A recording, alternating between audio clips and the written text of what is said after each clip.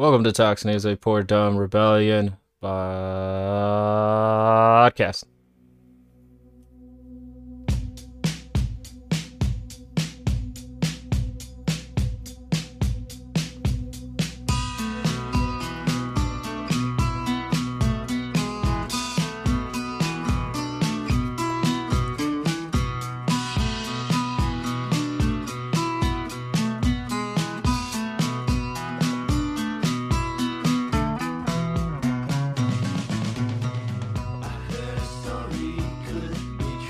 I have a couple of we have a few clips that we're just going to put up. We could turn the lights a little bit lower. I think you'll find them interesting.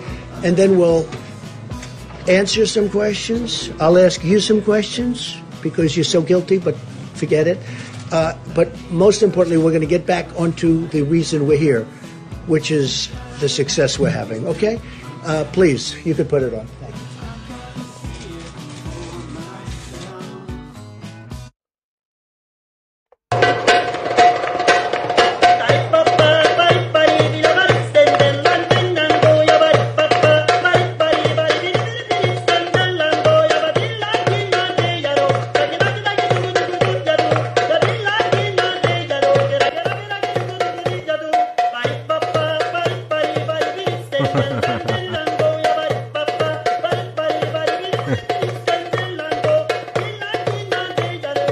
I have a couple of I didn't even know exactly what that clip was. I just saved it for no fucking reason. Oh man, that comes from Dumpert. I guess I gotta give credit where credit's due. On Twitter, Dev, January 20th. I guess it's at Island Girl Dev.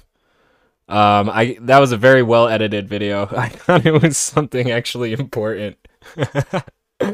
Oh boy. Catch it on the Twitter at Azawave, AZAWAV. Oh my god. That's actually pretty funny. Oh boy. Well, when the music ends, the stream begins. Talk streaming, Twitch, fuck the world. Wow, I thought that was actually gonna be more important, but it was actually a video of Trump dancing to a video of Trump, completely edited. So let's not get it twisted here. That was that was my bad. Yeah, and you also thought that this podcast would finally become organized. Well, you're dead wrong, because I am still extremely working class and short on time. So, oh boy. Just go to the first episode. That's how it started. Come to this episode. This is how it's going. Oh boy. So, what are we going to open with today? You've already read the title of the episode, of the broadcast, of the podcast, what have you.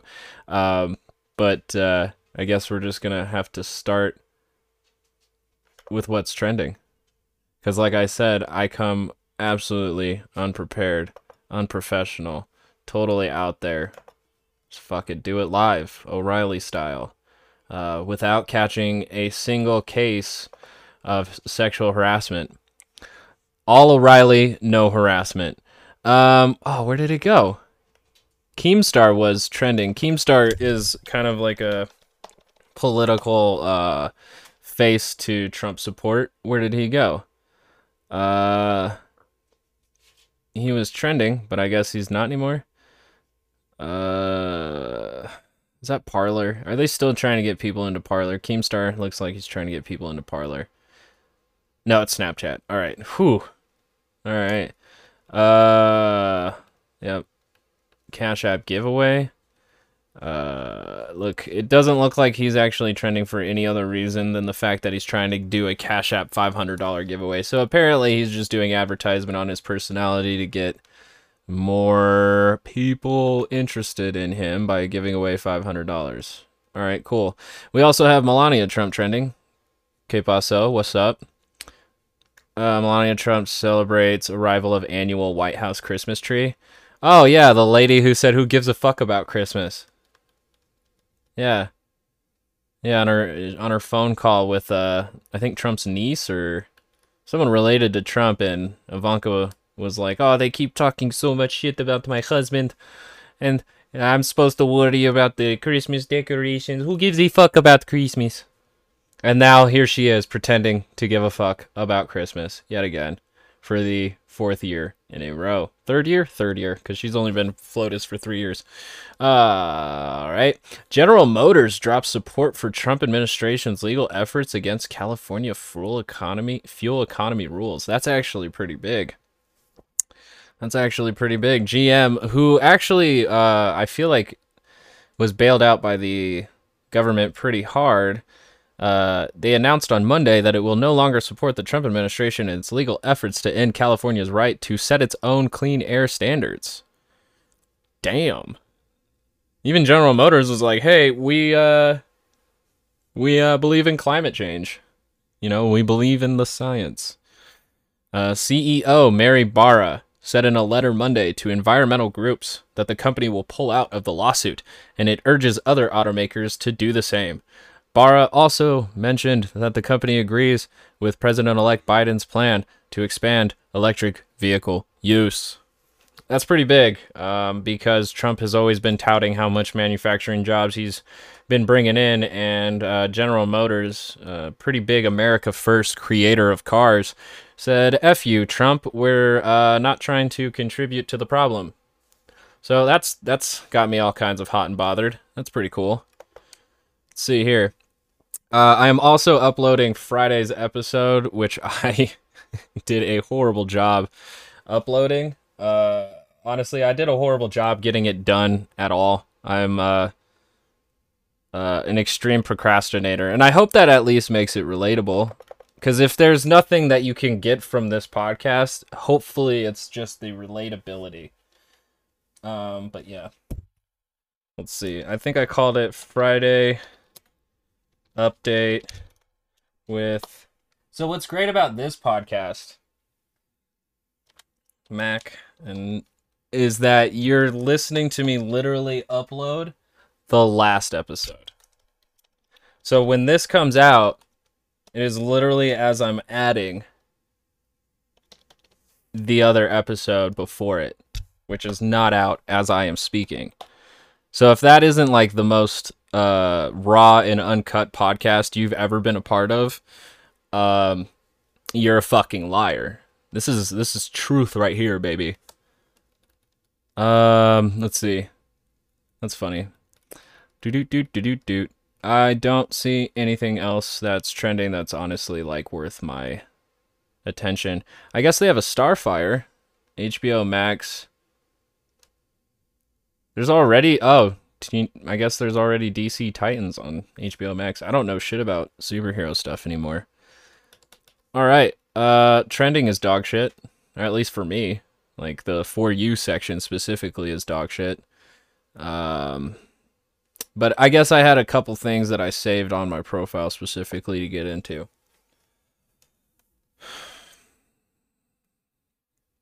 All right. So, reported by Vice.com, we had new leaked documents from inside Amazon's Global Security Operations Center. It revealed company's use of Pinkerton operatives.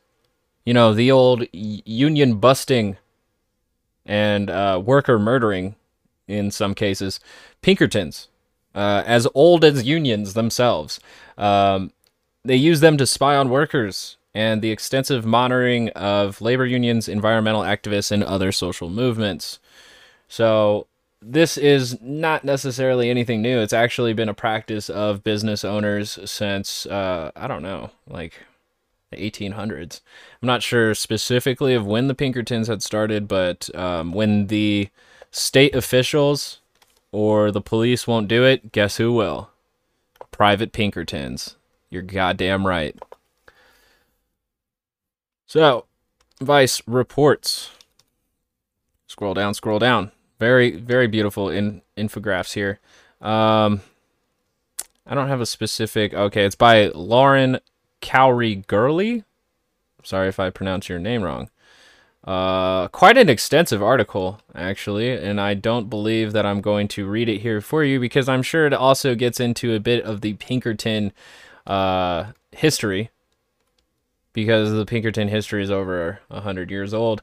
But go over to Vice.com or go over to my Twitter page and check out this article because it is a good read, especially if you feel solidarity with the working class. You might as well understand their struggles, especially when dealing with big enough money that can hire Pinkertons to knock your union busting, knock your unions down. So that's hot. Amazon really just keeping up with like the tradition of American capitalism. And then the other thing that was pretty important as far as Monday news goes is President-elect Biden's key picks for his foreign policy team. He is slowly trickling out in the news for his shitty cabinet. His cabinet sucks. It's not anything to be excited for because, I don't know, everybody knows it's establishment. The first comment right here says, wow, real experienced candidates. Not criminal co-conspirators or unintelligent grifter family members who have destroyed everything. Let the rebuilding begin and let us sleep at night. So that first comment really tells me how regressed we actually are, that the status quo is enough to let us sleep at night. I can admit Trump is, I voted for Biden because I found Trump to be a much more dangerous power wielder, but you don't sleep at night just because you voted out a fascist. You have to still keep one eye open on neoliberalism because neoliberalism will still steal the rug out from under you and then sell it back to you plus interest. So that's just an acknowledgement there. And to be honest, also I am too young to know specifically anything about these people. So for Secretary of State, you have Antony Blinken, who I had recently heard, so I'm not like well brushed on this, but he was the deputy to the Secretary of State. So he's very during the Obama era. So he's experienced in Obama era foreign policy. So there's that. Alejandro Mayorkas for the Homeland Security Secretary. Don't know too much about him. Maybe we should just hit the tabs and get brief summaries on these mofuckers. Should have just copied and pasted their names, right? Alejandro. Oh, it wants me to look up Alex Jones. My computer knows me so well. All right. So Alejandro Mayorkas. Sorry if I'm pronouncing your name. He was and is currently a lawyer. Wikipedia says he is a Cuban-American lawyer. Because did he immigrate here? Why do we even need to know that? If I have a Wikipedia page, are they going to call me a Mexican American or a Filipino American or a German American? Are they going to call me a Jewish American? Which one is more important? I don't know. Anyways, he's a Cuban American lawyer who served as the deputy Secretary of the United States Department. Okay, so he was also a deputy during the Obama era. Of the same cabinet that he is being appointed secretary of. So it seems like the Obama administration is actually just finding people to give promotions to. So, Biden is signaling that he's Obama white. He's white Obama. I'm not 100% sure. It doesn't necessarily feel like a sequel as much as of just kind of a rerun. But we're just gonna have less like racial division between Republicans and Democrats, and now it's gonna be strictly ideology. Because racism is dead in America, for sure. There's no reason to go out and protest for Black lives. And eventually we'll have to like protest in the streets and say like leftist lives matter or something. Which, not to degrade the Black Lives Matter movement, I'm just acknowledging the fact that there is a subset of Americans who are feeling full contempt against anybody who has left-leaning ideology. Like that's the place that we're really heading towards, is that if you think outside of the box or left of the box, then you might be an enemy of the state. Not a healthy democracy there. The marketplace of ideas is becoming increasingly monopolized. Anyways, so for the DNI, we have Avril Haines. We'll have to click that in the Google. Already forgot their name. Anvil Haines? Yep, see, I spelled it wrong. I don't know what the fuck I'm doing. Let's see here. It found me some shirts. What was their name? Avril, not Anvil. I really need a Jamie. I need to be rich enough to have a JV. All right, Avril Haines, also a lawyer. Yeah, let's just fucking appoint lawyers all in these places, huh?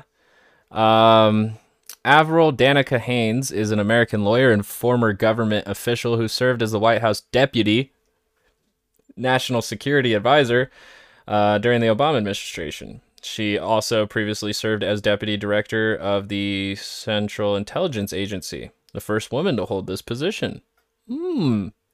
I would be impressed if she wasn't so fucking run-of-the-mill. Anyways, who's next? Everybody's getting promotions. You get a promotion. U.S. Ambassador to the UN is going to be Linda Thomas Greenfield. Come on, brain, remember it. Remember it. Linda Thomas Greenfield.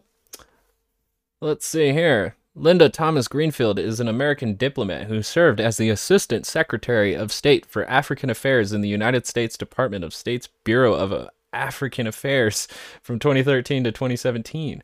She is a senior counselor at Albright Stonebridge Group in Washington, D.C. So, yet again, Obama era, getting a promotion.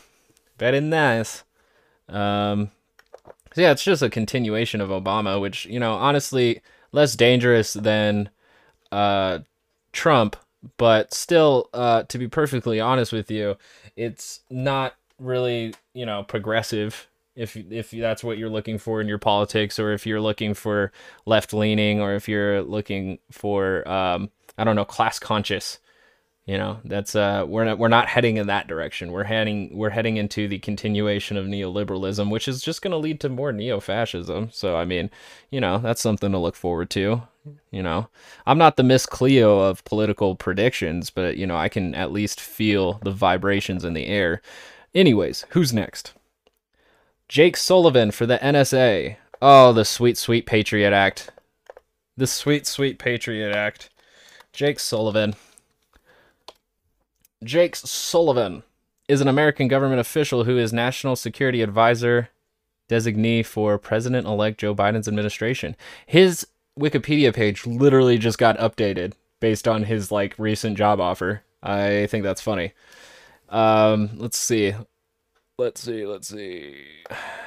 Yeah, see, it says 11 minutes ago. That's fucking hilarious. Somebody edited the fucking his Wikipedia 11 minutes ago.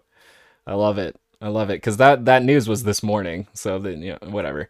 Let's see where specifically. He was a senior policy advisor to Hillary Clinton's 2016 presidential campaign.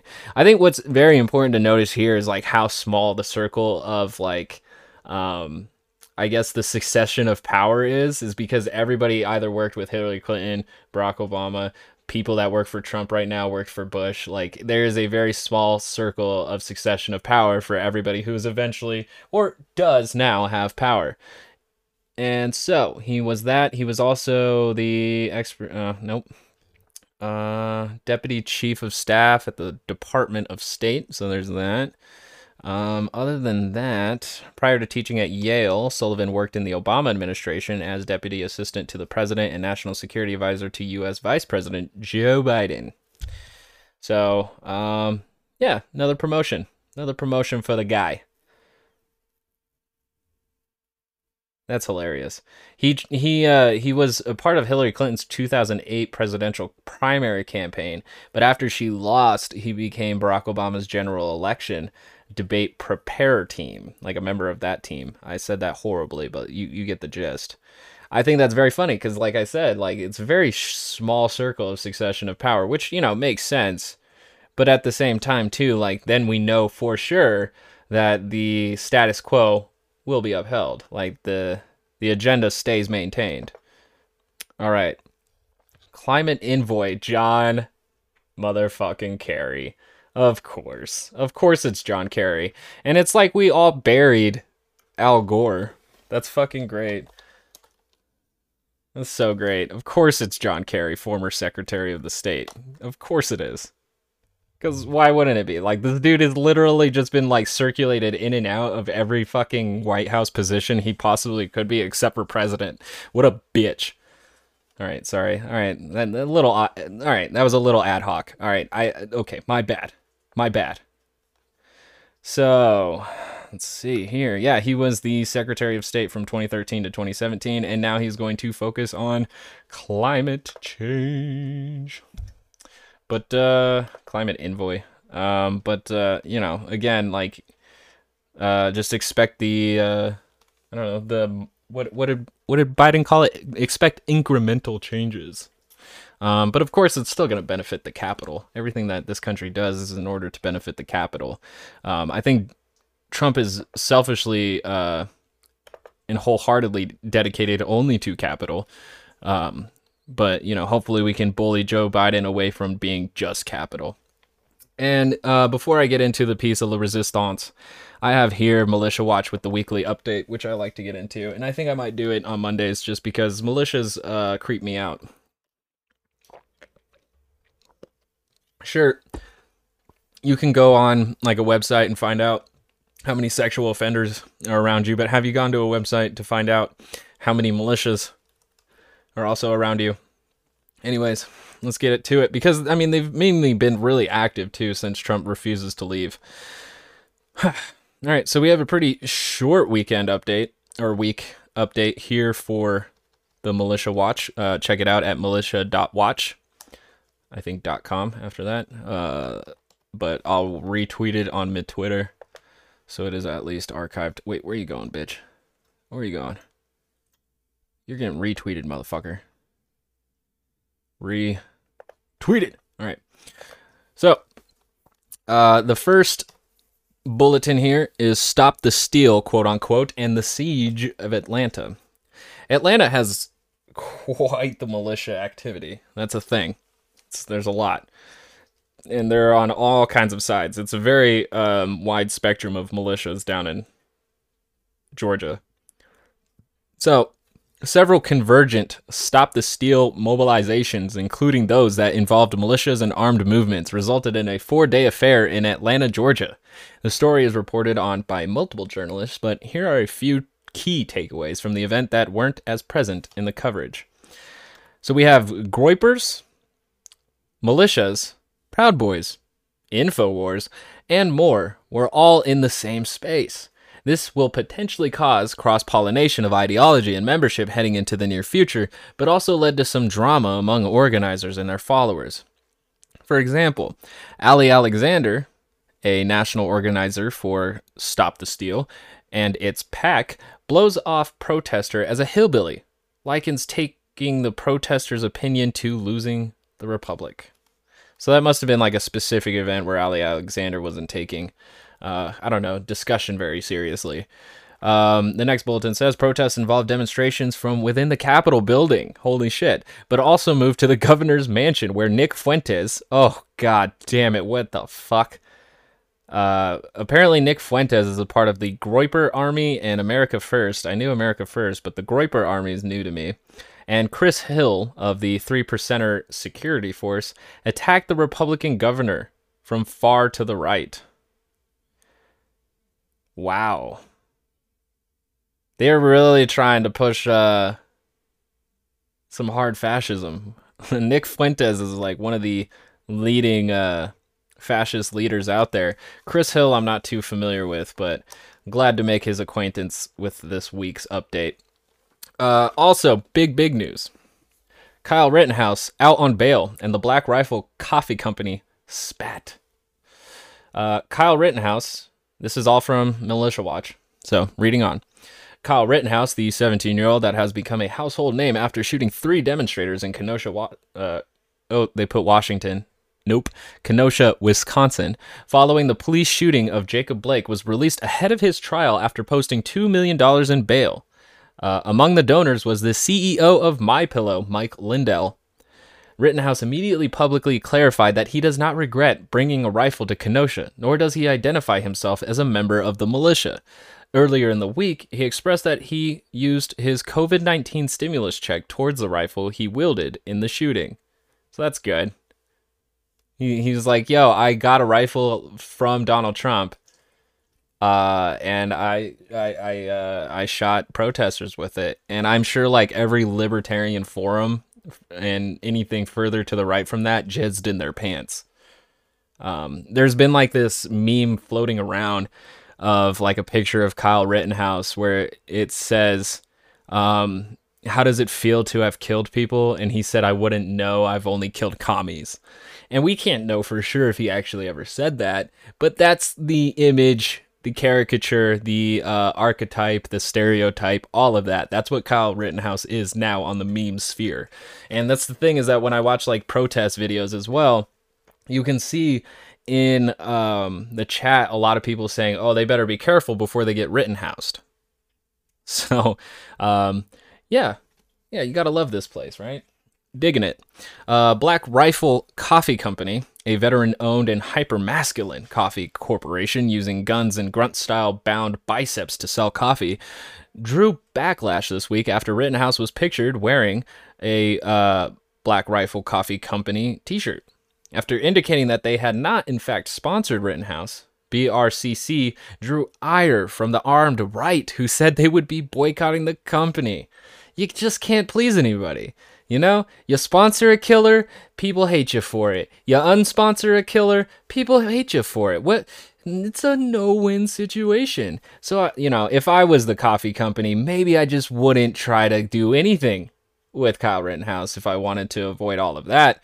But obviously, they don't want to avoid all of that. What they actually want to do is pick a side. And they are choosing their side. Because, of course, if you're pro-gun, then you're pro-authoritarianism.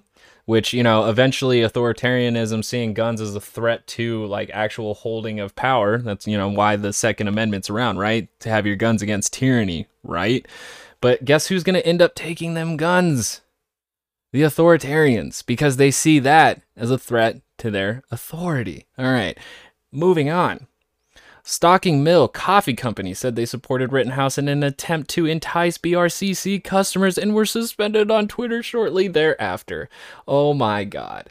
There's, I guess right-wing companies are just tripping over each other to sponsor a kid who shot two people. We don't even have, like, the verdict of his case. He literally could go to jail for killing those two people.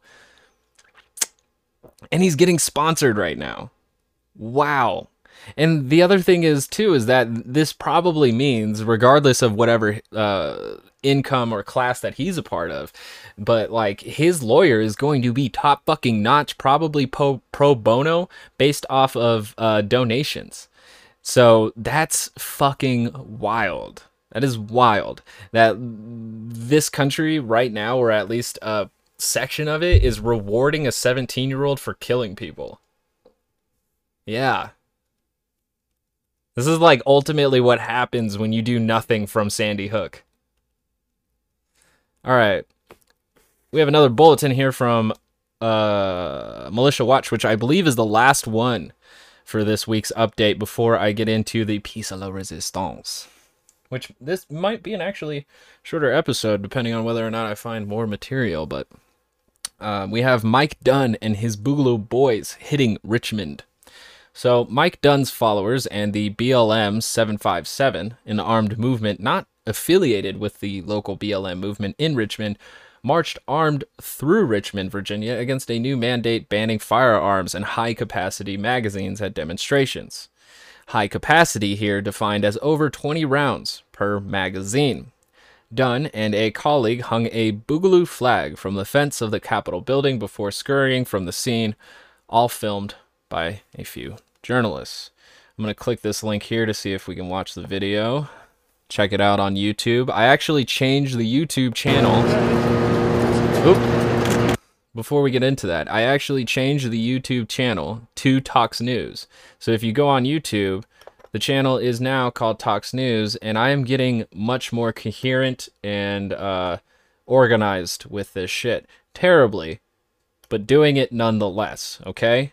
So, fuck you for not believing in me. But if you don't believe in me, why are you fucking listening to this podcast? How did we get here? Yeah. Yeah, you just saw me get in here. I was going to change my profile picture, but I guess I'm going to have to do that later when I'm not doing my podcast. But again, I don't have a lot of time. Anyways, let me turn this down here. We have from News to Share, militia activists marching armed through Richmond, Virginia, where guns at protests are illegal. This is the video linked in that article by Militia Watch.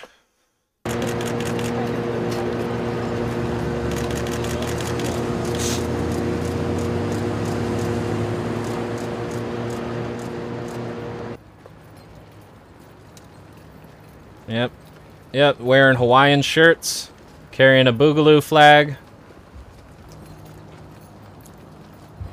I mean, I get wanting to be in a group, especially one where you carry guns and look like some off-brand Call of Duty creative characters, but at the same time, like, being a militia member to me is extremely dorky cringe. Like, wow, guys. Wow. Maybe what I'm doing to them is extremely dorky cringe, but at least I'm choosing to do it by myself, not aligning to any allegiance, and that makes me feel better about it, because it's very funny for them to be so anti on the state and the government, and then to be so pro into being a part of a group. So they live in a society, but they feel like the outsiders of it, and so they've come together to where internet subliminal iconography and feel like they're a part of a club that not everybody can be into. It's dorky. It's very dorky.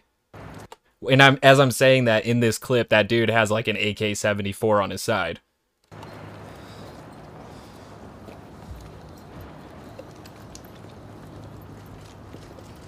Oh yeah. Go get him, Boogies. I'm not pro Boog. I'm not pro Boog. Like I said, we got a couple different crews rolling in. It's not meant to be a big day. It's meant to be a meaningful day where the cops send down and listen to us. They don't enforce the unconstitutional order. And the city council gets pissed off. He has a tag here that says, "I don't believe in anything. I'm just here for the Boogaloo." I can't believe that nihilists would overthrow a government for, like, no reason. Honestly. Like, if you're gonna overthrow a government, you better have a good fucking reason for doing it. Because even though the government does fail in a lot of ways, it does still support millions of vulnerable people. So if you're gonna overthrow it for nothing, I just, most sincerely have to tell you to go fuck yourself, because there are more important things to do than just Boogaloo, which sounds like, honestly, murder. It just sounds like you want to purge. Oh, yeah, gotta smoke that cigar. Because you know what real badass Americans do? Smoke chodes that look like penises. That's honestly one of my pet peeves of, like, how much the right wing smokes fucking cigars. I know the Boogaloo Boys aren't necessarily a part of any ideology, but, like, toting a gun, talking about your Second Amendment, middle of a protest, smoking a stogie, you scream American dick sucker to me.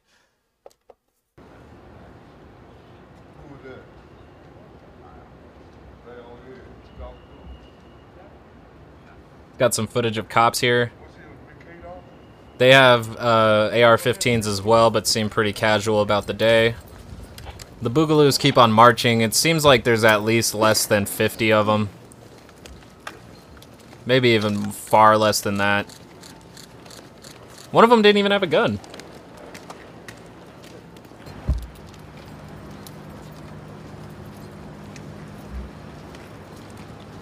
But, like, honestly, too, Boogs, like, do you guys really, with the amount of Boogaloos that I'm seeing here, I don't actually imagine them having the numbers to take on the police and the National Guard. Does that dude seriously have an M1 Garand? Are you fucking kidding me? Like, I can't cringe even harder that you brought an antique rifle to a fucking assault rifle fight. They got automatic weapons and you brought a semi-auto fucking M1 Garand? What the fuck is wrong with you? Looks clean, though. Looks real clean.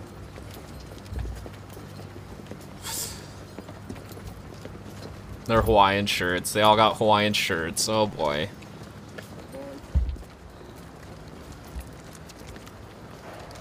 They got no chance. It's a very, like, solemn protest where they just don't say anything.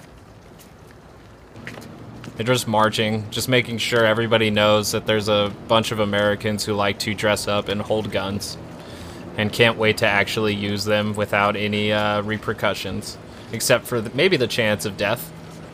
I can't tell how much these people are afraid of dying or just more excited at, like, society being different. The Boogaloo Boys is a very strange movement to me, because for a while I had originally thought that they were in it to create a separatist, segregated state, but it seems more of they just want to overthrow the government because they already think it's tyrannical, which you also have to wonder what side of it they actually think is tyrannical, or if they actually see both sides of the Democratic and the Republican Party as tyrannical. But for the most part, it's been very unclear to me. I don't follow any of their forums, so... See, I might fast forward it a little bit because they're just marching. They're literally just marching around quietly. They don't chant.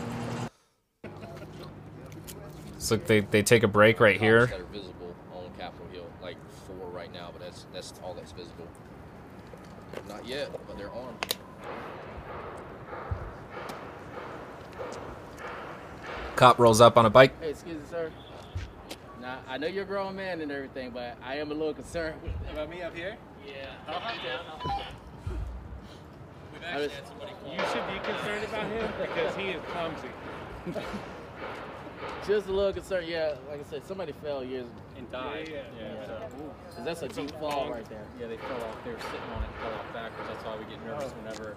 It's only like 3 feet down. It's so funny. It's so funny because Boogaloo Boys really want to kill cops. I'm sorry. They want to overthrow tyranny. Cops part of that. What's fucking hilarious to me is that this cop rolls up and says, "Sir, I know you're a grown adult, but can you get down from there? Somebody fell and died." And then they all get into this weird, polite conversation. What the fuck is going on? Like, what kind of movement is like, "Oh, hey, pig, what's up? How you doing? You want some bacon?" And then they just let the pig in and hang out with them. It's... And then There down must be there a it deep gets spot worse. somewhere because I really? think somebody actually passed away because they fell. Oh, no way. Wow. Yeah, it must be deeper over there. Here. magic. This is magical. Okay. This is truly magical. All right. Thank you. Thanks, guys. I don't carry my chocolate milk. Chalky. Not a single person said "fuck you, pig." So, like, I honestly don't know the true motivations of the Boogaloo Boys because they honestly, like, just show up when it is most convenient and less. I don't know. I've never seen or known the Boogaloos to actually risk anything for the sake of their cause. Not that they should or that I want them to. It's just I want to acknowledge the fact that they don't seem to actually be about it. So. I mean, I don't know. I don't know what else to expect from a militia movement literally started on the internet. You lead the way, left and right. I'm leading your lead. All right, yeah. Left and right. Alright, so now they're going in a bit more of the city area, actually getting pretty close to the cops as they pass them now.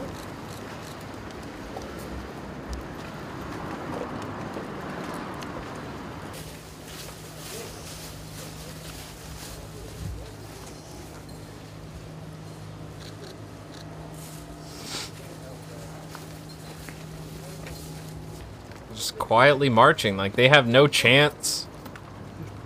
He flips off the no gun sign. Why did none of them actually just tear down the sign? Like, this is such a weird political action. Like, I don't know, it's honestly like,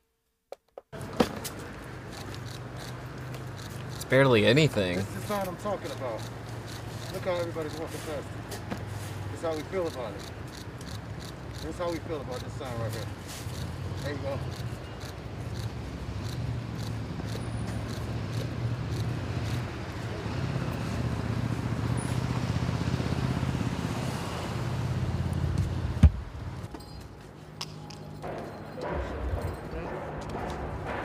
I think they're going up to raise that flag on the top of that little structure right there.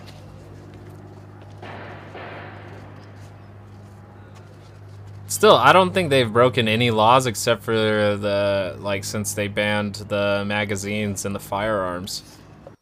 But for the most part, like, I've seen a lot more action at BLM protests because cops actually attack people who aren't armed. Whereas these guys do a very quiet march with loaded machine guns and are left completely alone. Probably up until a point. I would say probably up until a point, but so far they're literally just marching quietly, not doing anything.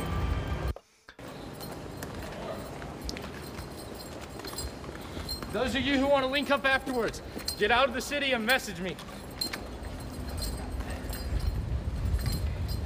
Mike, I know you're not going to actually answer my question, but what did you just do? Liberty shall not be infringed, Ford. Is that all you got? Liberty shall not be infringed. Got it. Good.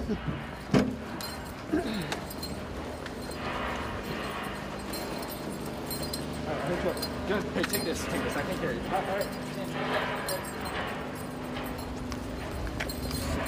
I think they might not actually know how to protest enough to get, like, significant press coverage, because I feel like if you have a movement such as, well, if you have a movement, you want coverage. Like, you want to hit sensationalism because that'll spread the movement wide.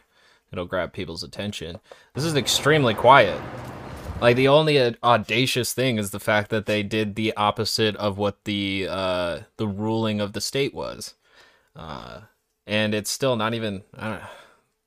God, I'm gonna keep up with the Boogaloo Boys, but so far it really just seems like perfect for millennials. Like, it started on the internet, and it's also extremely, like, lazy and unmotivated.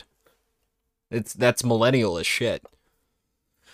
Okay, so we went through that. We got Militia Watch. We got the Pinkertons coming back for a good old Amazon union work beatdown and spying and all of that. So go check that article out on Vice about the Pinkertons. And I guess what we wrap it up with here is the piece à la résistance. The crème soufflée. Let's see. Ooh. Oh, damn it, dude. It's like 30 minutes long. Sidney Powell issues a statement after Giuliani announces she is not part of the Trump a part of the Trump team, because that recently just came out on how she was supposed to be their Kraken, and she had, like, a great amount of legal work ahead of her. And then shortly after that, she came out with a bunch of unsustained conspiracy theories. And then shortly after that, the Trump team just fucking dropped her like Humpty Dumpty off a wall. Dude, I don't see a single... I don't see her statement in here whatsoever in this video. Did I get lied to? Which is fine, because I get lied to a lot. Is this it? Said she is not a member of the Trump legal team, nor is she representing the president. Who had the statement? Who had the statement? Was it her? Was it who? Powell and I are more alike than we're different. What the fuck, dude? This is such a misleading video. I'm going to remember this channel. NTD News? What the actual fuck is this?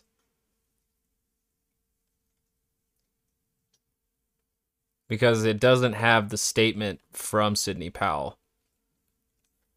It might have, but there's also like a bunch of filler in that fucking thing. NTD America on cable. Everywhere Verizon and Frontier Fios are available. Uh-huh. The fuck is this?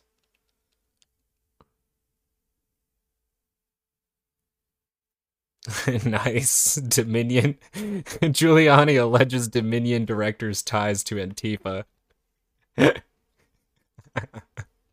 Okay, it's an OAN.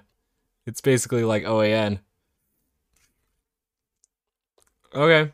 All right, I'm gonna have to come back to this one. It looks extremely low budget and extremely like white supremacist. I'm with it. I am totally with it. I will be back for that for some more. All right. So I guess here we go. Bon voyage. Let's just get it. Jordan B. Peterson is fucking back. I am so excited. Jordan B. Peterson, who went through, a significant amount of hell, to be perfectly honest with you. He did it all. He went through his whole, drug addict phase. I'm not going to say anything about necessarily any situation that's going on with his family. That's something that he definitely can deal with personally. I just find it very fascinating that the clean your room guy had a drug problem. And so I've become increasingly more interested in Jordan B. Peterson's story arc because of that fact. But as soon as he had his return video, which I think came out last month, I don't think he's actually changed as a human being. I think he's probably built a mansion on the hill that he wanted to die on, which is fundamentalist, capitalist, hyper fundamentalist capitalist philosophy that he apparently is turning into a new book. So he's back. And he's telling you to clean your room 12 more times. Let's hear it. I'd like to announce my new book, Beyond Order, 12 More Rules for Life, which I've been working on diligently for the past 3 years. As of today, the book is available for pre-order in the US, the UK, and Canada. I've linked to some major retailers, including international links for Amazon, in the video's description below. I will not be getting this book. I probably will not read this book. If somebody wants to buy me the book, then I might read it. But I will not pay Jordan B. Peterson to tell me how to live my life. Maybe it would be great if somebody had like if we could get like Lance from the Surfs to do an audiobook reading of it. That would probably be worth some gold. Or Cody Johnston from Some More News. Either of them reading Jordan B. Peterson and in his voice, like, I would die. And I would actually technically read a Jordan B. Peterson book only in those circumstances. Otherwise, I'm not touching the fucking thing. I've never had Maps of Meaning. I've never read it, and I've never read 12 Rules for Your Life. I did watch his series on, his whole analysis of Genesis and Exodus surrounding, no, he hasn't gotten into Exodus yet. I think he was just in Genesis. But his whole analysis of Genesis and human consciousness, because, it was an interesting topic. Very interesting topic. And I think that's probably where he should try to stick to, is more of the mythological, archetypes, go into like a Carl Jung bubble rather than focusing in on the politics. But he has become a very political person and has involved himself in places that he necessarily shouldn't be. I feel like he should have stuck to psychology and not integrated the politics into it. But I guess for a lot of people, it's not easy to separate. Like, I don't know. There's a lot probably with me where I can't separate politics from a lot of things that I do, even when it's not involved with politics. So I've also included the link to the Beyond Order page on my website, jordanbpeterson.com, where links to book retailers in different countries will be posted as they become available. Beyond Order will also be published as an ebook and as an audiobook, which I have nearly finished recording. All formats will be released on Tuesday, March 2nd, 2021. Oh, yeah. See, I'm totally going to even forget when that actually comes out.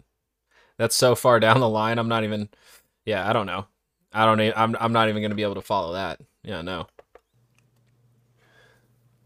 I want to provide you with a sense of the book in addition to announcing its existence. So I thought I would read. I also want to let you people, you fucking people, I want to let you know that I'm coming in this completely cold. I have no idea what he's about to say.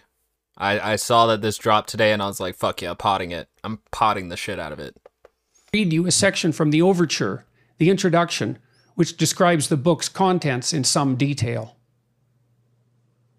Beyond Order, 12 More Rules for Life. Why? I like how Jordan Peterson, he is very obsessed with order and avoiding chaos. And I like that his thing is going to be like continually adding rules to your life. And to be perfectly honest with you, he has this would make 24 rules for your life. If you want a better book, 48 Keys of Power, I think is what it's called, right? 48 Keys to Power or something like that by Robert Greene. Just read Mastery by Robert Greene, honestly. Just read Robert Greene, because he takes all of his political biases and beliefs in capitalism and kind of just removes it into self-empowerment. Jordan B. Peterson is very obsessed with getting people out of politics and focusing on themselves, when, you can do both. You can rub your stomach and pat your head and rub your stomach. Why Beyond Order? It is simple in some regard. Order is explored territory. We are in order when the actions we deem appropriate produce the results we aim at. We regard such outcomes positively, indicating as they do, first, that we have moved closer to what we desire, and second, that our theory about how the world works remains acceptably accurate. Nonetheless, all states of order, no matter how secure and comfortable, have their flaws. Our knowledge of how to act in the world remains eternally incomplete, partly because of our profound ignorance of the vast unknown, partly because of our willful blindness, and partly because the world continues in its entropic manner to transform itself unexpectedly. Furthermore, the order we strive to impose on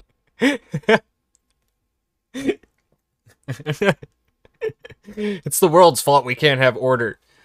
Oh man, it's very fascinating, because I feel and it's really a part of Western philosophy, is that we're really obsessed with reining in the bull that is life. This bull can be tamed, and we shall tame it.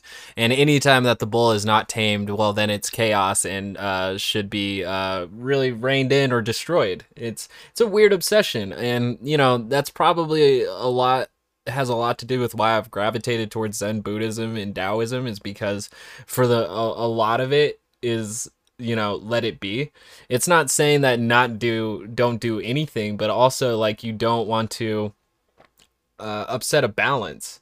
Because what I find fascinating too is that when you have so much order, I guess it becomes very fragile, and the amount of chaos that can then overtake the order is just going to freak people out.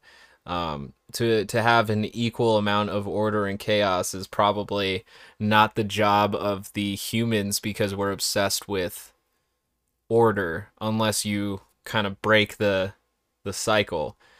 But I've every time it's very fascinating how obsessed Jordan Peterson is with order and making sure that we do everything that we can to avoid chaos, which seems to kind of fit his story arc perfectly, because he went into chaos. He literally went through 3 or 4 different treatments to knock his drug addiction.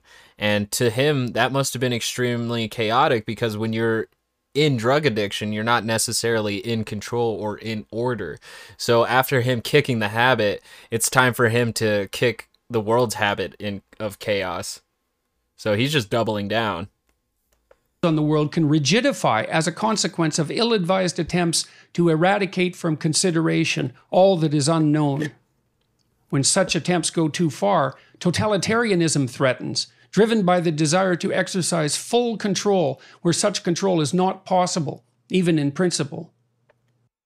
I'm getting a little bit of contradictory here, because how is he saying that without a certain amount of rigidity, without a certain amount of order, it then leads into totalitarianism or authoritarianism, which is obsessed with actual full control? I can't tell what he actually wants, because if you're going to live in a completely democratic society, you probably have to expect some chaos, because you're going to have people with differing points of view, logic, opinion, beliefs. You're going to have all kind. You're going to live on the spectrum. But in order to have complete order, you have to have that spectrum be very minuscule, minor, and small, like a very small circle It's so weird that his fear of totalitarianism is also the same fear of chaos. I can't tell what he actually wants, or if the contradictory is kind of part of the double think. Because we can maybe walk ourselves into totalitarianism and still believe that we have some sort of free will or choice. And that could be extremely possible in the technological age. Like, honestly, I don't know. There's a lot to that, and I'm already killing time with my armchair philosophy. So let's get back to it. But I just wanted to point out there that is really contradictory, paradoxical, and doesn't really make sense.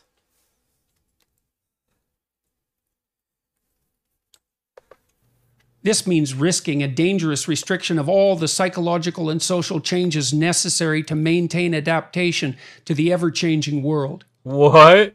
And so we find ourselves inescapably faced with the need to move beyond. The guy who didn't want to call transgendered people by their preferred pronouns is afraid that we won't be adaptable to the emerging world. And I'm pretty sure, like, down to like actual biology and science, he denies any existence of transgenderism. I think he's sold only on the idea of biological sex. So yeah. Weird. And his fear of Marxism as well, because Marxism, even though it may or may not have been implemented completely in Soviet Russia and all these other places that are failed communist socialist states, even though China's not a failed communist state, it is, in my personal opinion, a morphed communist state, because it's not the stateless, moneyless society that Marx was talking about in the manifesto. So that being said, he's not willing to adapt the economy or the power structure into a more democratic system such as socialism or communism. So again, he's afraid of being adaptable because that would actually lead into chaos, because when you lead into adaptability, you're actually fighting with the unknown, also known as chaos. So in order to actually bring order to chaos, you have to travel into the unknown, not cling on to the order that you know, which is unfortunate because he is extremely conservative. Beyond order, into its opposite, chaos. Boom. If order is where what we want makes itself known when we act in accordance with our hard-won wisdom, chaos is where what we do not expect or have remained blind to leaps forward from the potential that surrounds us. The fact that something has occurred many times in the past is no guarantee that it will continue to occur in the same manner. There exists eternally a domain beyond what we know and can predict.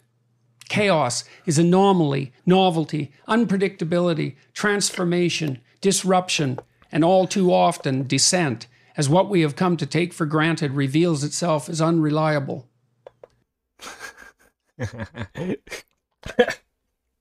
You're right. Chaos is unreliable. It is. And God, dude. It's just like any amount. It's so, man, he's really fucking me up with the double thinking contradictory here, because he's talking about actually bringing forth from the unknown, but at the same time not actually having to do anything with it, because then it's a regression from order. This book might not make sense. This book might actually be beautiful nonsense coming from a very smart idiot. All right, I can't say that because I don't have any degrees, but I feel like some people can get my gist. Sometimes it manifests itself gently, revealing its mysteries in experience that makes us curious, compelled, and interested. This is... Yes, because it's uncertainty, it's unknown. That's like the whole part of discovery. What if they were like, oh, should we travel to the newfound land? And Jordan Peterson spoke up and said, well, there's a lot of unknown uncertainty over there. I don't know. Could be a lot of chaos. And it's like, what are we gonna do with that, Jordan? Because if we don't go over there and conquer it, then we'll never discover, we'll never know, we'll never bring order into the chaos. I can't tell how actually like afraid or unwilling he is to face uncertainty, unknown. This is particularly likely, although not inevitable, when we approach what we do not understand voluntarily with careful preparation and discipline. Other times, the unexpected makes itself known terribly, suddenly, accidentally, so we are undone and fall apart and can only put ourselves back together with great difficulty, if at all. Neither the state of order nor the state of chaos is preferable intrinsically to the other. That is the wrong way to look at it. Nonetheless, in my previous book, 12 Rules for Life, An Antidote to Chaos, I focused more on how the consequences of too much chaos might be remediated. We respond to sudden and unpredictable change by preparing physiologically and psychologically for the worst. And because only God Himself knows what this worst might be, we must in our ignorance prepare for all eventualities. And the problem with that continual preparation is that, in excess, it exhausts us. But that does not imply in any manner that chaos should be eliminated, an impossibility in any case, although what is unknown needs to be managed carefully, as my previous book repeatedly stressed. Whatever is not touched by the new stagnates, and it is certainly the case that a life without curiosity, that instinct pushing us out into the unknown, would be a much diminished form of existence. Okay. What is new is also what is exciting, compelling, and provocative, assuming that the rate at which it is introduced does not intolerably undermine and destabilize our state of being. Bring as much new as you want, as long as it doesn't fuck up what's going on right now. 12 Rules for Life. The current volume provides an explication of rules drawn from a longer list of 42, originally published and popularized on the Q&A website Quora. Unlike my previous book, Beyond Order explores as its overarching theme how the dangers of too much security and control might be profitably avoided. Okay. Because what we understand is insufficient, as we discover when things we are striving to control nonetheless go wrong around us, we need to keep one foot within order while stretching the other tentatively into the beyond. And so we are driven to explore and find the deepest of meanings in standing on the frontier, secure enough to keep our fear under control, but learning, constantly learning, as we face what we have not yet made peace with or adapted to. It is this instinct of meaning, something far deeper than mere thought, that orients us properly in life so that we do not become overwhelmed by what is beyond us, or, equally dangerously, stultified and stunted by dated, too narrow, or too pridefully paraded systems of value and belief. Which is wild, because he is sold in like Christianity. It is so wild for him to have one foot into Christianity and then one foot into the unknown, which to me, I don't know what he is necessarily talking about, except for the fact that he keeps trying to reappropriate early Bible stories into human beings trying to understand consciousness. But here's the thing, is that a lot of the readings that he's having into the Bible is subjective. Like, of course, only like a psychologist really is going to have that kind of interpretation of Genesis, that it's really all about the awakening of human consciousness. But even that idea is pretty like old. Like I remember hearing Terence McKenna talk about it in one of his lectures, where the of course, from the tree of knowledge, the fruit from the tree of knowledge is like the psychedelic experience that brought the human ape into the human being. So it's not necessarily even that original with what Jordan Peterson is talking about when he went over that series. Written about, more specifically. Rule 1 describes the relationship between stable, predictable social structures and individual psychological health, and makes the case that such structures need to be updated by creative people if they are to retain their vitality. What? What? Whose? Like the individuals or the institutions?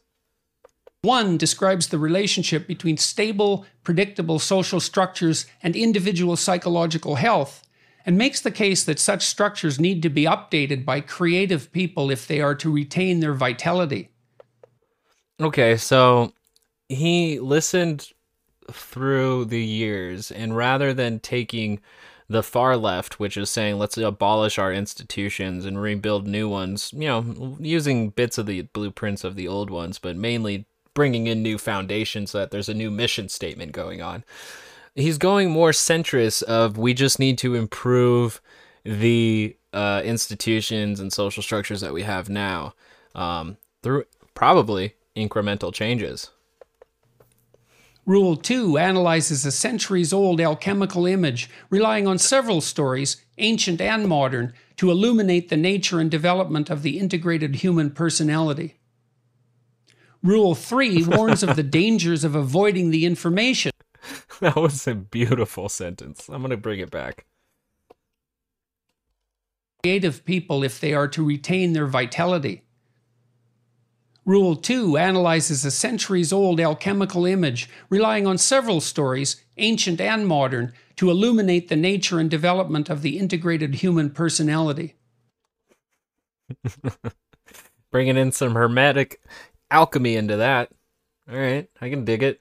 See, that's why I think he should have stuck to being more of like a Joseph Campbell. But I guess even Joseph Campbell had some fucked up shit to say too. God, yeah, it's just everybody's imperfect. Whatever. Rule 3 warns of the dangers of avoiding the information, vital to the continued rejuvenation of the psyche, signaled by the emergence of negative emotions such as pain, anxiety, and fear. Are any of these chapters actually linked? Because, I mean, like, chapter 3 sounds like it could have been much closer to what chapter 2 should have been. Chapter 2 should be chapter 1, start with the stories of the individual, and then get into the structures and the individual's health, and then get into chapter 3, and more of the individual feeling fear, anxiety, and how to deal with those. Rule 4 argues that the meaning that sustains people through difficult times is to be found not so much in happiness, which is fleeting, but in the voluntary adoption of mature responsibility for the self and others. I'm pretty sure that sounds like one of the rules from from his first book, which also too I'm not really understanding like necessarily how each of these are rules. I feel like he could have just said Beyond Order 12 topics that I wanted to call rules, but decided these aren't actually rules. Rule 5 uses a single example drawn from my experience as a clinical psychologist to illustrate the personal and social necessity of attending to the dictates of conscience. Attending to the dictates of conscience. To yourself? Or are you talking to like to a higher self? Because I feel like conscience is then bringing in your morality, right? Is that what he's talking about? Ah, man, he confuses the fuck out of me. Rule 6 describes the danger of attributing the cause of complex individual and social problems to single variables, such as sex, class, or power. So it's just about reductionism? Honestly, and seriously, none of these rules seem very intertwined. Rule 7 outlines the crucial relationship between disciplined striving in a single direction and forging of the individual character capable of resilience in the face of adversity. It's discipline. He's talking about discipline. Yet again, just read Mastery by Robert Greene. Just skip that chapter and just read a different book. Rule 8 focuses on the vital importance of aesthetic experience as a guide to what is true, good, and sustaining in the human world of experience. Did he say that you should figure out your values, or that this book will help you figure out values? Let me rewind that again, because honestly, he uses such beautiful language to mean nothing. Nothing. Character capable of resilience in the face of adversity. Rule 8 focuses on the vital importance of aesthetic experience as a guide to what is true, good, and sustaining in the human world of experience. Yeah, I mean, it sounds like he's telling you the importance in the aestheticism, in the materialism, what is the most importance in life, which almost, like, I don't know, that removes, like, any purpose from, like, any faith-based, because the faith-based purely works in the mirage, the non-existent, the not here, you know, the mythical. But honestly, looking at aestheticism to find value in life, that's... I guess, but I feel like that only will make you cling to life even harder, and make you more reliant on status quo, on the way things are, habitual. So I think, like, kind of finding value in the unknown. Maybe it works for me and won't work for others, but that's the thing, is that clinging to the material aestheticism of life, that's just like, that sounds like consumerism to me. But I don't think he's necessarily going to go that route. If he did, this would be like an Edward Bernays book. Rule 9 makes the case that past experiences, whose current recall remains laden with pain and fear, can be stripped of their horror by voluntary verbal exploration and reconsideration. Wait, what? Rule 10. Did he just say that you can get rid of trauma by just talking about it?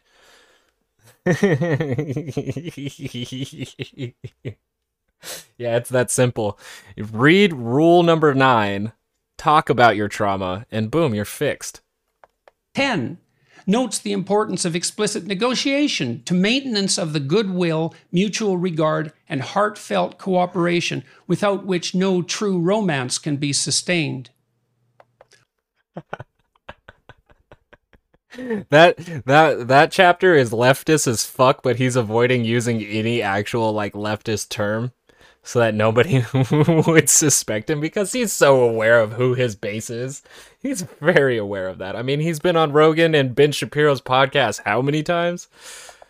Rule 11 opens by describing the world of human experience in a manner that explains what motivates 3 common but direly dangerous patterns of psychological response, delineates the catastrophic consequences of falling prey to any or all of them, and lays out an alternative route.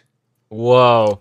Again, a lot of just nonsense coming out of this man's mouth. So if you're getting tired of me rewinding it for like a second repeat, hate me for it. I don't care, but I'm going backwards because he throws a lot of jargon into what just sounds like advertisement buzzwords. So he honestly sounds like a commercial for Viagra or something like that. Here, let's... Consideration. Rule 10 notes the importance of explicit negotiation to maintenance of the goodwill, mutual regard, and heartfelt cooperation, without which no true romance can be sustained. I went too far, but leftism makes good relationships is Rule 10. Rule 11 opens by describing the world of human experience in a manner that explains what motivates 3 common but direly dangerous patterns of psychological response. Okay.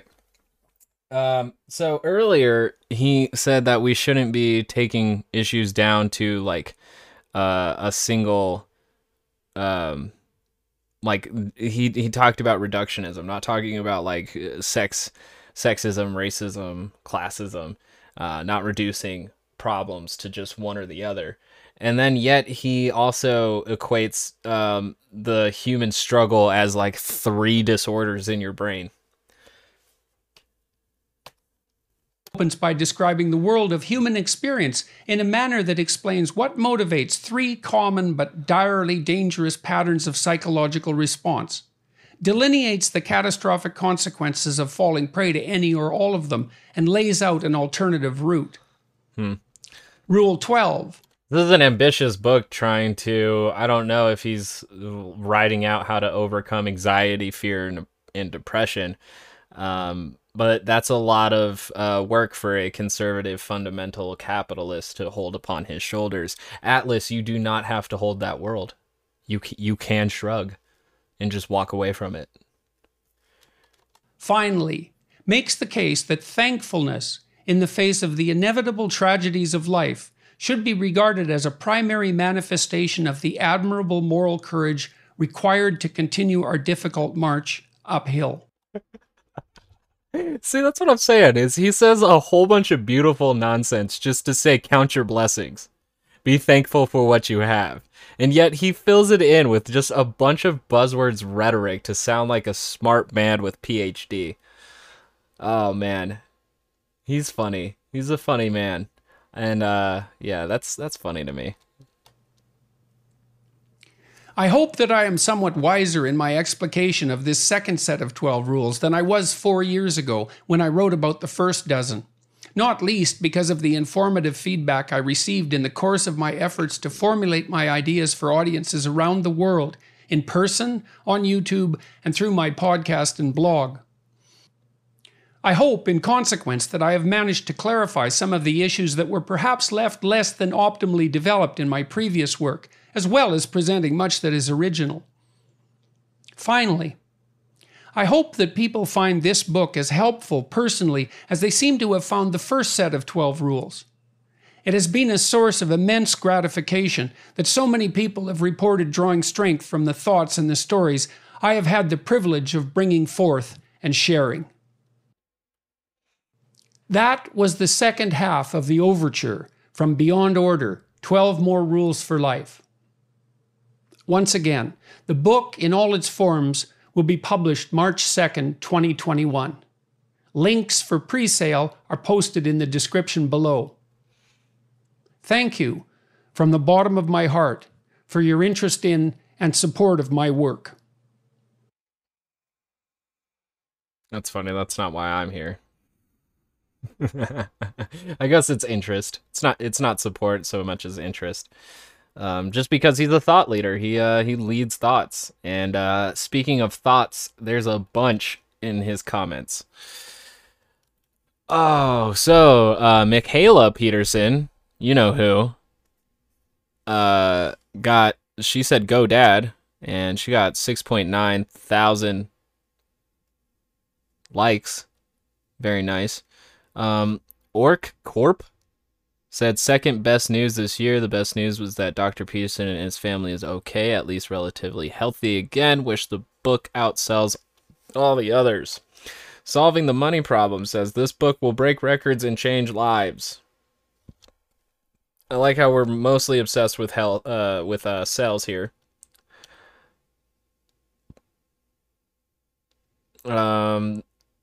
The Verge Remnant says, I return to you now at the turn of the tide. Quote, Jordan Peterson the White. So apparently Jordan Peterson's second coming is equivalent to that of Gandalf. The probability that I'm going to order this book is like insanely high, man. And that's that. The king has returned to reclaim Pride Rock. I wonder who was Scar in this circumstance. Was it the drugs? I am a simple crustacean. I see King Lobster. I click. I don't see like a single critical thought in here. Like there's no analysis here. Nothing but bowing down far enough to suck some dick. 2020. I am the only bad news. Dr. Peterson. Hold my dominance hierarchy. Alright, that was a very nerdy joke. This comment, more of Jordan Peterson's wisdom. Shut up and take my money. Yeah, because wisdom should definitely cost money. Whoa, what an announcement. A ray of sense and hope in a crazy world. Can't wait. He looks like he needs rest, but he's a man with a purpose, and if this is the medicine he needs, fair enough. Get ever better, Jordan. Peterson looks like he's starting to turn the corner on regaining himself. I'm typically not an emotional person, but I about shed a tear hearing this news. Not because I get a new book, but because Dr. Peterson is again in a state where he can spread his counsel across the world. This may be a strange thing to say, but it sounds like his voice is in better shape than I ever heard. A hero for our time. When the student is ready, a teacher appears. All right, well, that was a very cliche quote, but I understand the vibe. Wow, a year ago he had a conversation with Milo Yiannopoulos. Jordan Peterson. Meeting with Milo Yiannopoulos. Oh, why did I not find that till now? Let's see. Hopefully the next one will be Beyond Jordan Peterson, Jesus Christ. That dude just called Jordan Peterson Jesus Christ. Oh man, Jordan Peterson might actually be able to make himself president of Canada. You know, if he, I don't know if he has like the same level of cult of personality in Canada that he does in America with the right-wing conservatives, but oh boy. Antidote to chaos. Clean your room. Be on order. Leave your room. Now that Professor has returned, I won't feel so bad when 2020 gives us December 32nd. I've been parent during this weird time. Without your presence, no one was so missed. 12 rules to bring them all, and in the darkness bind them. It's actually 24 rules to bring them all. There's a lot of Lord of the Rings references in this comment, and by a lot I mean two. And that, I mean, that makes sense because Tolkien was also like super Christian, wasn't he? So, he was shocked by the unknown that his wife could and would eventually die. Jesus. It was not ignorance, it was attachment. We all know that all things change and all living things die. Where is the unknown in that? It is hard to accept for sure. He who can't will drive himself insane by his need to control or despair over his attempts futility. As described by Marcus Aurelius, man who has lived to the age of 40 has already seen everything that has ever come to pass and everything that would come to pass. Jesus Christ. Here's the full quote. And further, it, rational soul, traverses the whole universe and the surrounding vacuum and surveys its form, and it extends itself into the infinity of time. This is a horrible sentence, and I need to restart it. I am so sorry. This is a horrible fucking sentence, and it is a run-on fucking sentence. I don't know Marcus Aurelius, but if he doesn't know how to write a fucking paragraph, then he needs to figure it out, because this is shit. But here we go. And further, it traverses the... Oh, god damn. And further, it traverses the whole universe and the surrounding vacuum and surveys its form, and it extends itself into the infinity of time and embraces and comprehends the periodical renovation of all things, and it comprehends that those who come after us will see nothing new, nor have those before us seen anything more, but in a manner he who is 40 years old, if he has any understanding at all, has seen by virtue of the uniformity that prevails all things which have been and all that will be. I don't know how fucking arrogant and ignorant you have to be to think that by 40 years old you will see literally everything that life has to offer. Because if that is true, either your curiosity is died or you've gone blind. Mainly because there's no possible way for someone to get the entirety of life in 40 years. Because there's always more. There's always more. And especially if your life has been super exciting and you've never met the mundane, then you better get prepared, motherfucker. Because I've heard for adventurous, exciting people, the mundane might kill. Oh, man. This person said Jordan Peterson is the most important living human being today. I'm just going to end it right there. That's it. That's the podcast. Jordan Peterson, most important man living today. There's no other person more important than Jordan Peterson, who disappeared for over a year and a half, and the world did absolutely nothing about it. Man. This was a good day because I didn't have to get too much into the bullshit. I was just so excited to see that JBP was back with 12 more fucking rules for my disorganized, chaotic son of a bitch life. Like, fuck yeah, dude. Tell me how to live. Fuck yeah. There's nothing better than like right-wingers who love individual freedom crowding around being told how to live. It's fucking fantastic. I love it. I love it. There's absolutely nothing toxic to expect from a thought leader. Absolutely nothing. As he comes out with another book on the coattails of recovery. So that has been the talks of news today. This episode will hopefully be uploaded by tomorrow. Doubt it. But other than that, hit me up on the Twitter at Azawave, AZAWAV. Find it on the Twitch, Talks Streaming. Find it on the YouTube, Talks News. It's finally there. It says it. It's no longer Poor Dumb Rebel. Poor Dumb Rebel. It's actually Talks News. I fixed it. I did it. Been putting in that work. And then I got some writings, poordumbrebellion.net. I do need to work on that a little bit more. But that is for people who have time. And when I have time, you will know. You will fucking know. Editing some shit right here. Oh, yeah. Yeah, click that save button right there. Yeah, I mean, it was pretty good Monday news day. Trump is still attempting a coup, so that hasn't changed, and the right wing is still attempting to help him and cover it up. So it's cool. It's cool, you know. Hopefully they fail really hard. Media Matters just reported that Steve Bannon attacks Bill Barr, asking, "Where's DOJ? Where's FBI? Where's some investigations?" Steve Bannon being a arsonist who got Donald Trump in office and who for some reason still has a podcast on YouTube. So, yeah, he's still out there doing his thing, his Alex Jones, Rush Limbaugh thing. It's out there.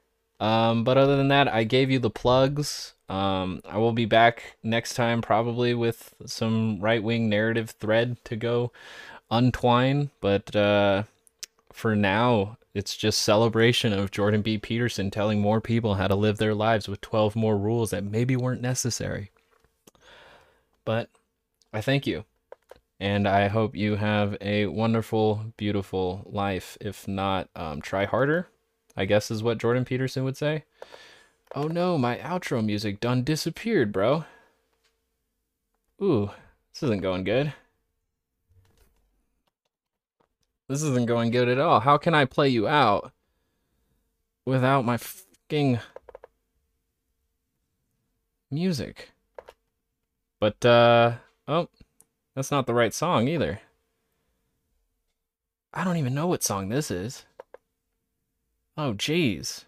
My podcast just, like, keeps hitting, like, higher and higher qualities. I someday will be virtually unstoppable with how much I got my shit together. But until then, it is not together, and I don't believe it ever will be. The streaming must end because the music must begin. No flagging. No flagging. Goodbye, stream. And to you at the podcast, love yourself. And don't let Jordan Peterson tell you anything.